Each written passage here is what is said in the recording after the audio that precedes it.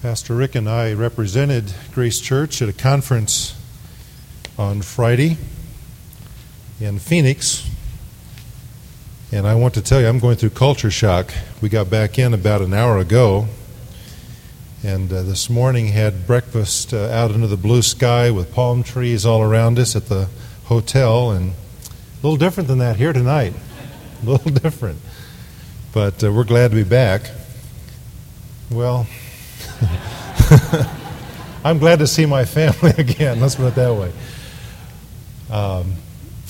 Yesterday we had the day free to visit some churches in the Phoenix area to see facilities and get a sense of what's happening in some of those ministries, which was very interesting.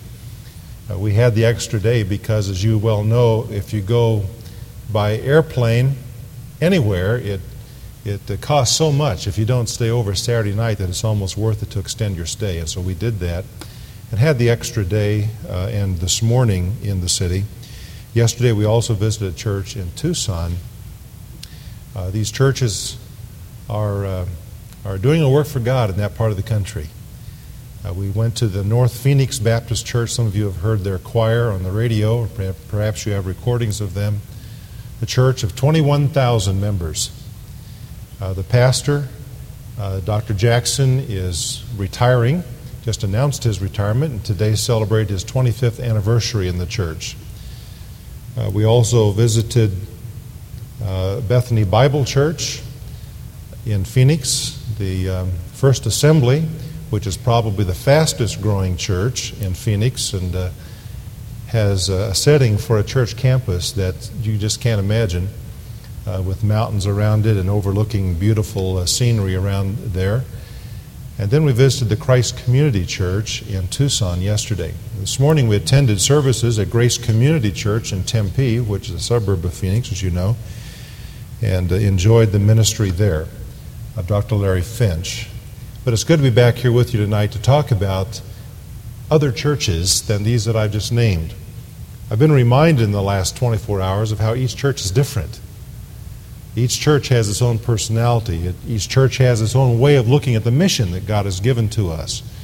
God is doing something different in each of the 5 churches that we exposed ourselves to. And it's all good. It's wonderful. We give God praise and glory for what He's doing. In Revelation chapters 2 and 3, we have Jesus speaking to 7 churches that existed 2,000 years ago. None of them exist today. Jesus writes a letter through John to each of the 7 churches of Asia Minor. Each of the letters has a basic format that is the same. Can you see that all right?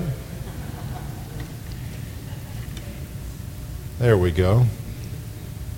I think you have, perhaps in the back of your Bible, this chart that we've filled out in weeks past, and we've gotten all the way down to the challenge, is what we're looking at tonight.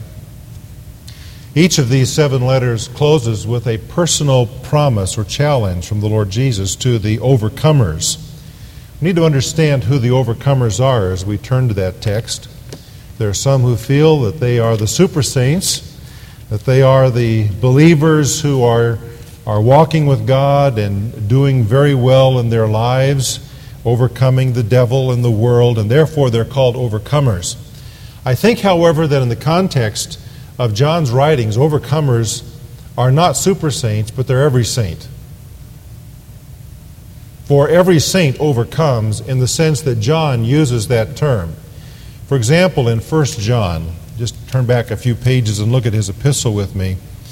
In 1 John chapter 5, Verse 4, he says, "For whatever is born of God overcomes the world. This is the victory that has overcome the world, our faith. Who is he who overcomes the world but he who believes that Jesus is the Son of God?" So in John's language, the overcomer is the true believer. And because he is a true believer, there's evidence of that in his life. John uses this term again in chapter 2, verses 13 and 14, of overcoming the wicked one.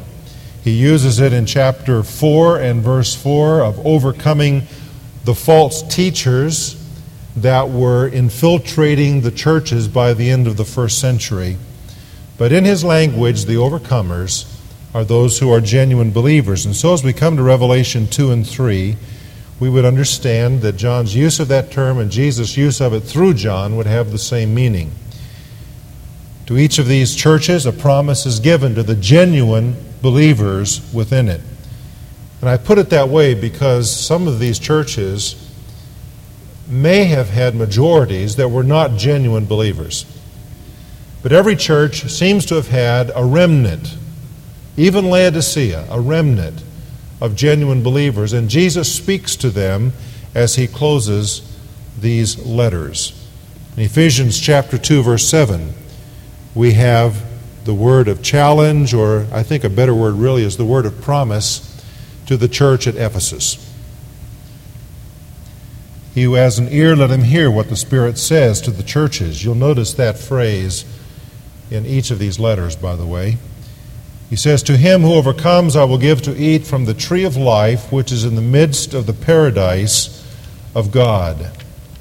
Now, each of the promises that Jesus gives in the 7 letters is metaphorical or symbolic. Jesus is using a figure here with a deeper meaning to it. Some of the figures are difficult to interpret, as we will see. I have a hunch that had we lived in that day and been a part of the particular church mentioned, that we would have understood clearly what Jesus was saying to the overcomers. But we don't have that kind of archaeological or historical information today for each of these churches. Some of the figures come out of Scripture. Other of these symbols or metaphors seem to have come out of the culture in which the churches existed. Each of these promises points to a future, and it correlates with some aspect of Revelation chapters 21 and 22.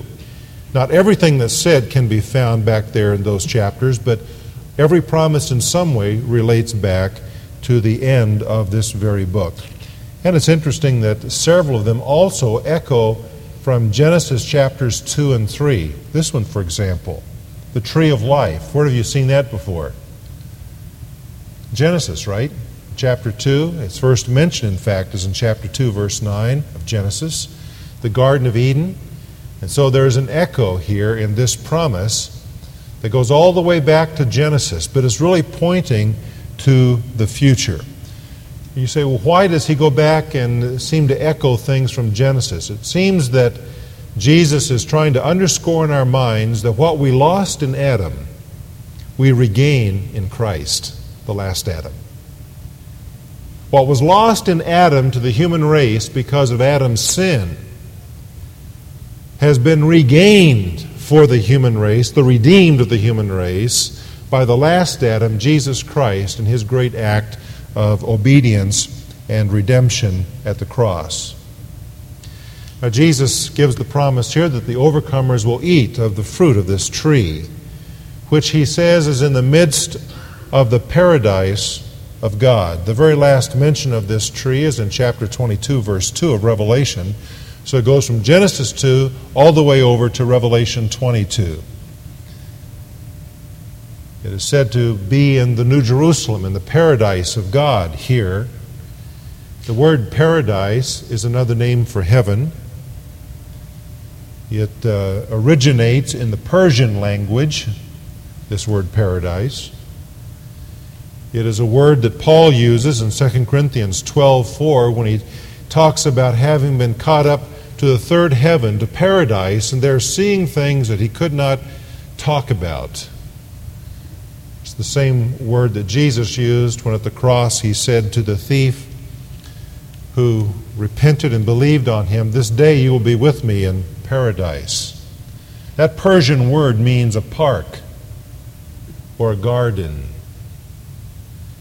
And so we have just a glimpse of what heaven is like in this word. This hotel that we stayed at for the last couple of days was beautiful.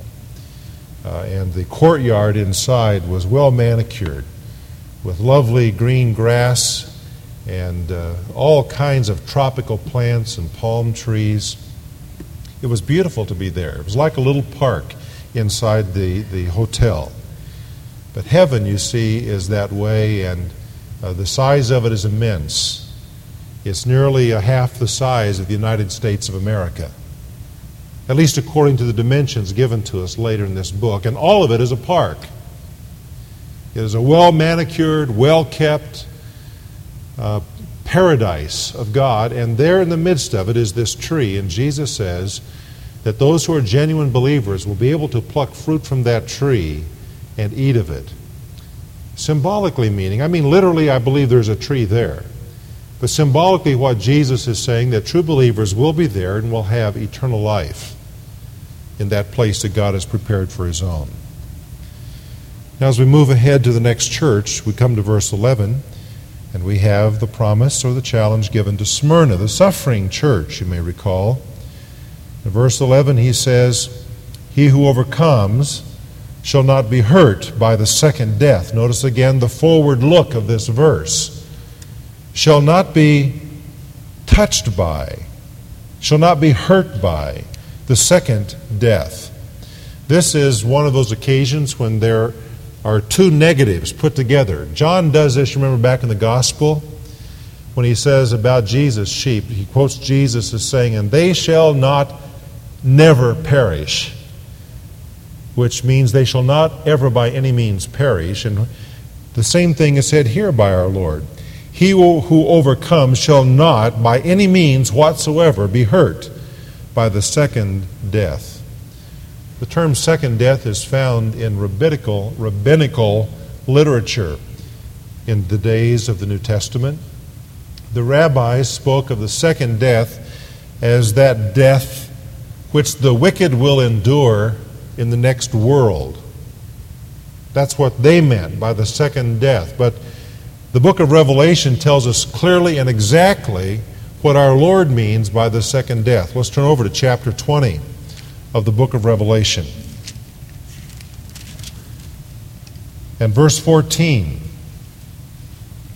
We have here the account of the great white throne judgment when all the wicked are brought before the Lord. And after they are dealt with, it says in verse 14, "Then death and Hades were cast into the lake of fire. This is the second death." And so the second death in the terms of the New Testament is being cast into the lake of fire. And he says in verse 15, "And anyone not found written in the book of life was cast into the lake of fire." Again in verse 8 of the next chapter it says, "But the cowardly, unbelieving, abominable, murderers, sexually immoral, sorcerers, idolaters, and all liars shall have their part in the lake which burns with fire and brimstone, which is the second death." Death is the outcome of Adam's sin, and it culminates with eternal separation from God in this place of punishment that is called the lake of fire, or the second death. The Lord Jesus Christ, however, has reversed this for His own. And He says for those who are His, those who are the overcomers, this experience will not be theirs in any shape or form. He says there is no way that the second death, that is the lake of fire, will ever have any impact or influence or any affectation upon those who are the overcomers, the genuine believers. A promise that God gives. That undoubtedly was a comfort to these people of Smyrna who were facing the likelihood, actually, of martyrdom, of death, like the famous Polycarp, who was a pastor there and gave his life. These people endured one death, but Jesus says, never the second death. They're the overcomers. Now, moving down to verse 17 of Revelation 2, we come to the next promise, that given to Pergamum. Here Jesus says, "To him who overcomes, I will give some of the hidden manna to eat. I will give him a white stone, on the stone a new name written, which no one knows except him who receives it. The hidden manna, what is that? Well, we understand Jesus to be speaking about himself as the bread that comes down from heaven, John chapter 6. Jesus is saying here that those who are the overcomers will be sustained and provided for forever with that hidden manna, the unseen manna to the world, but that which is very real, the spiritual sustenance that is found in him. The word hidden reminds us of a tradition that is recorded in the book of 2 Maccabees, not a part of the Bible, but a part of the Apocrypha. In that book, there is a tradition that says that the pot of manna that was preserved in the Ark of the Covenant was taken out of that ark in Jeremiah's time before Jerusalem was overrun by Nebuchadnezzar. And that pot of manna was hidden underground on Mount Nebo to the east of Jerusalem across the Jordan River. And tradition says that pot of manna will be recovered when Messiah comes, and he will take it back to the Messianic temple that will be established in the kingdom. Now I repeat, that is merely a tradition, that's not a prophecy of the Word of God. But it's interesting that the word hidden is used here, and undoubtedly to those Jewish believers who received this promise, they were reminded of that tradition that had been penned by that time, and they were aware of it.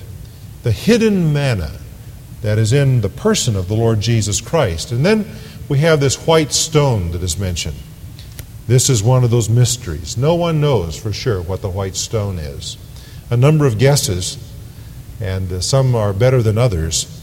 For example, some say the white stone represents the precious stones that were upon the high priest as he did his work in the tabernacle and in the temple. Remember, he had a beautiful breastplate, and on the breastplate a stone, a precious stone, each one representing the 12 tribes of Israel, and the name of the tribe engraved upon that stone. And there are some who say, well, this stone reminds us of that.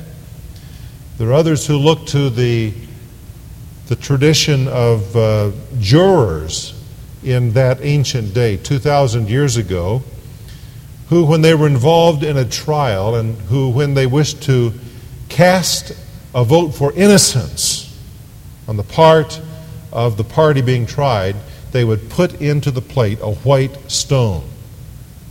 That was their way of saying, this one is innocent.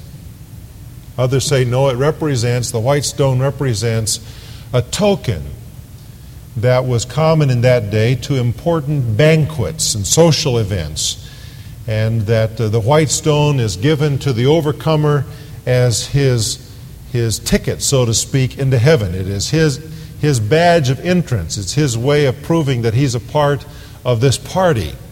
And his name is written on it, a new name that no one knows. But what we really don't know is what the white stone means. But it is a promise of the Lord Jesus that will be clear, by the way, one day when we will be in these scenes, when that trumpet has sounded and the roll call has been given. Well, we come now to the next of the promises, verses 26 to 29. It is the longest. It is to Thyatira, one of the most difficult of the letters. He says, and he who overcomes and keeps my works until the end, to him I will give power over the nations. Let me just stop for a moment. I want you to notice that phrase that follows, overcomes here. He who overcomes and keeps my works until the end. Is Jesus saying that we not only have to believe, but we have to hang on to the end to be saved? That's not what he's saying. This is an appositional phrase. It means that the overcomer is proven by the fact that he endures, he keeps my works, Jesus' works, until the end.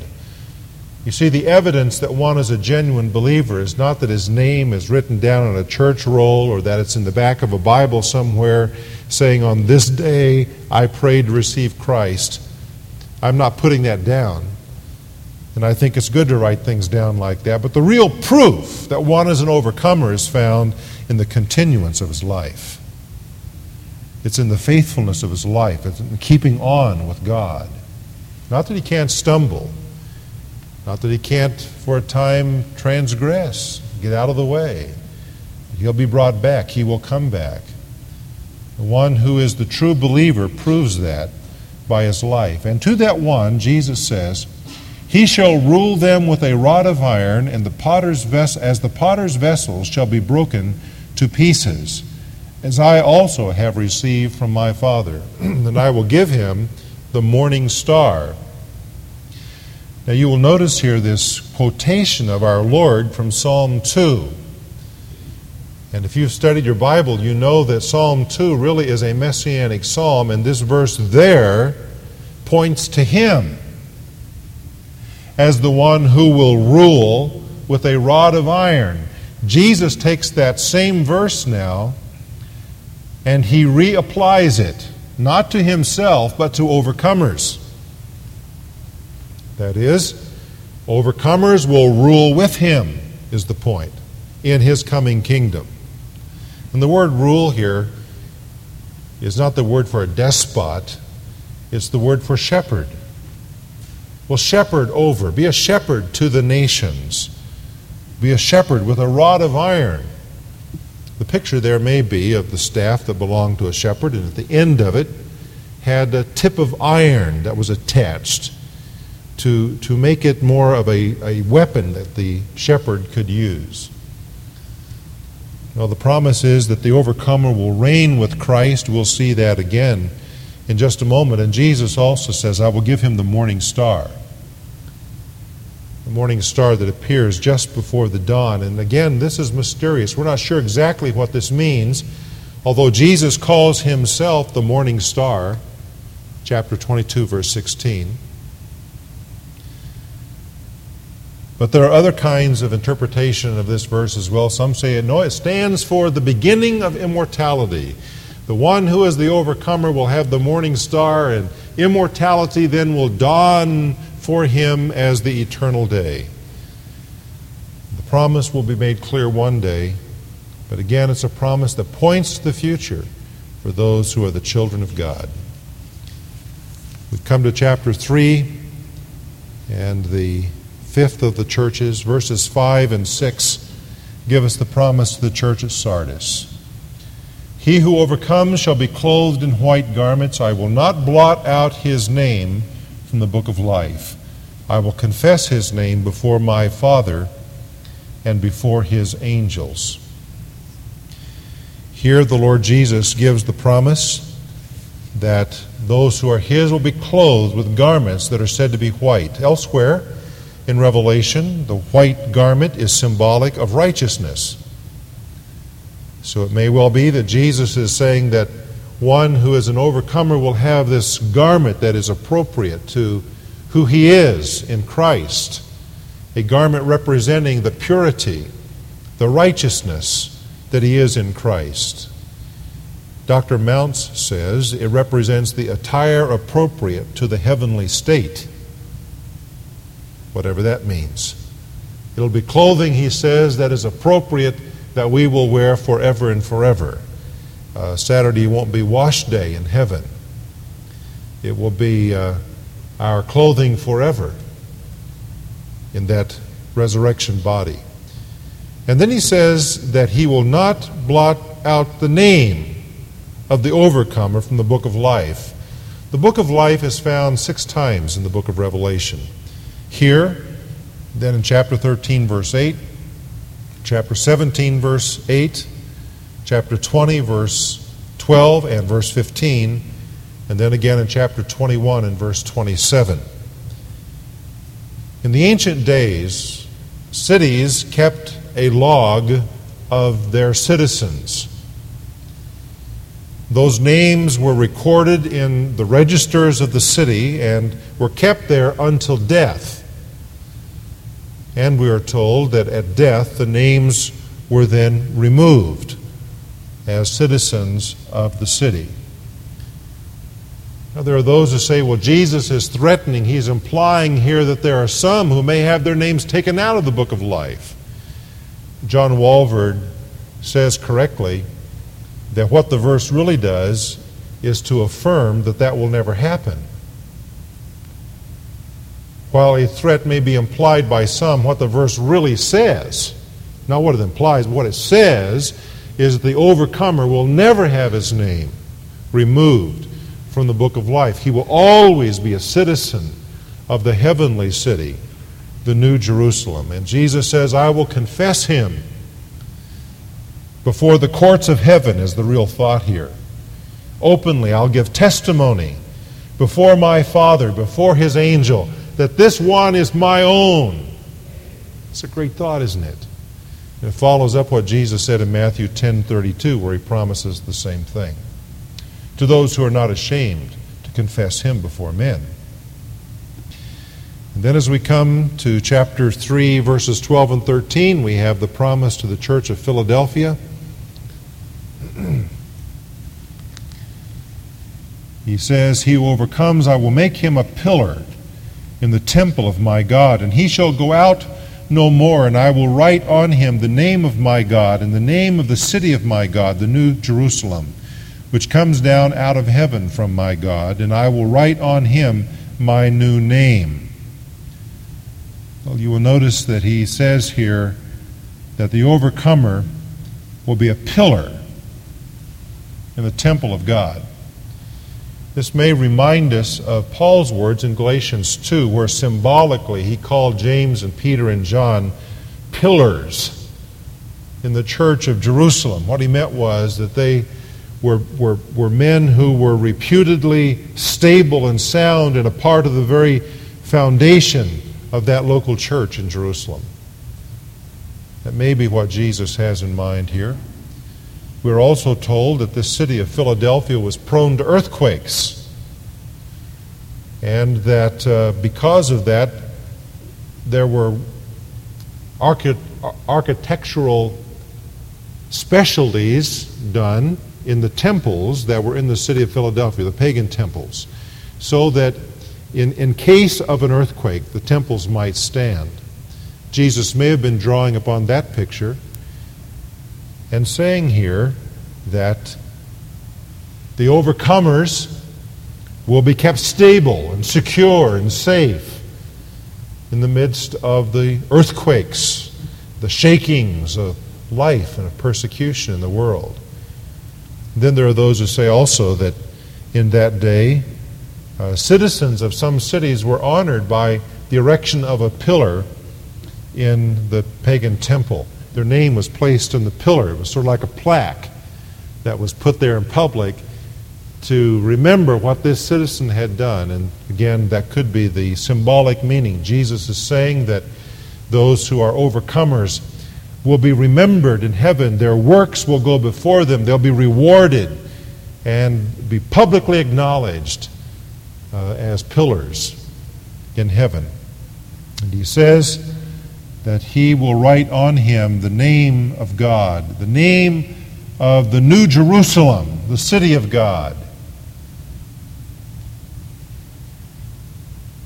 The idea seems to be here that those who are the overcomers will be clearly marked and designated forever as those who belong to that glorious place that Jesus is preparing for his own. That in that new creation, the new heavens and the new earth that's coming, those who are the overcomers will be designated forever with the honor of being citizens of the New Jerusalem and have the very name of God written upon them in some way. And then we close with the promise to the church at Laodicea in chapter 3, verses 21 and 22. To him who overcomes I will grant to sit with me on my throne, as I also overcame and sat down with my Father on his throne. And so again the promise that the overcomer will reign with the Lord Jesus Christ and will sit with him on His throne. Now, I want you to remember that 7 times Jesus has said these words, "He who has an ear, let him hear what the Spirit says to the churches." Who are those that have ears? Well, I believe, again, it's those whose ears hear the voice of the shepherd. Those whose ears have been opened by the Lord. Those who are the overcomers, the true believers. And He says, let them hear what the Spirit says to the churches.